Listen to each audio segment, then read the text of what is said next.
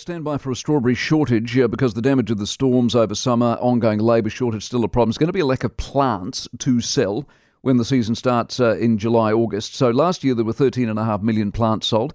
This year we're looking at around about 9 million. The New Zealand Berryfruit Propagators chairman Peter McIntyre is with us. Peter, morning to you.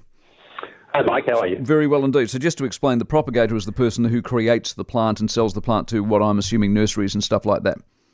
That's correct, to the growers mostly. Nursery industry is about 5-6% of the industry, but mostly they go direct to the growers. Yeah, that's right. Have the commercial operators got what they would want or not?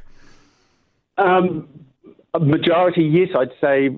I was talking to one of the propagators yesterday. 80% of their growers they're resigned to the fact that they're not going to get all their plants. Most of them have got the majority of their plants. The people that have missed out are the new entrants, mostly who haven't got any really history in the industry, and there are in fact some growers that haven't got any plants at all. Wow! But you'll find that some of the growers are going to hang on to second year beds. So instead of getting rid of them, they'll hang on to plants that they were growing last year, which is not great. But I'm very sad to hear about this labour thing. How bad is it still? I mean, this has been going on for too long.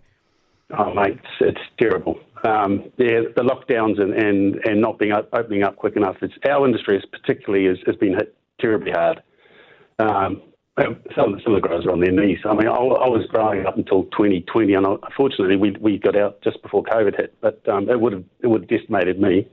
85% of my staff were from overseas kids that come in for holidays. Yeah. That's not the case with all growers, but we rely on those overseas backpackers enormously. And so you're not seeing that change because, of course, Michael Wood would tell you the borders are open and people are flooding in and we're having a great time. Is that not true? No, that's not true yet. No. And the quality of people we're working with is dire, to be fair. I'm working with a young grower down in South Auckland in the last couple of years, and the people he's had to employ, it would make you cry. I mean, they've got no loyalty. They come up, they'll turn up one day and then they'll have 2 or 3 days off, and then the amount they take is just chronic. I mean, I just couldn't watch some days, I just had to leave. Jeez. Is that why I take it people are exiting the industry? Yes, they are. And our industry's based on older grower population, so we're getting new entrants. That we're in transition because we're transitioning to covered cropping. But that's going to take a little while. Overseas, a lot of strawberries are going indoors now, yes. Especially in Europe.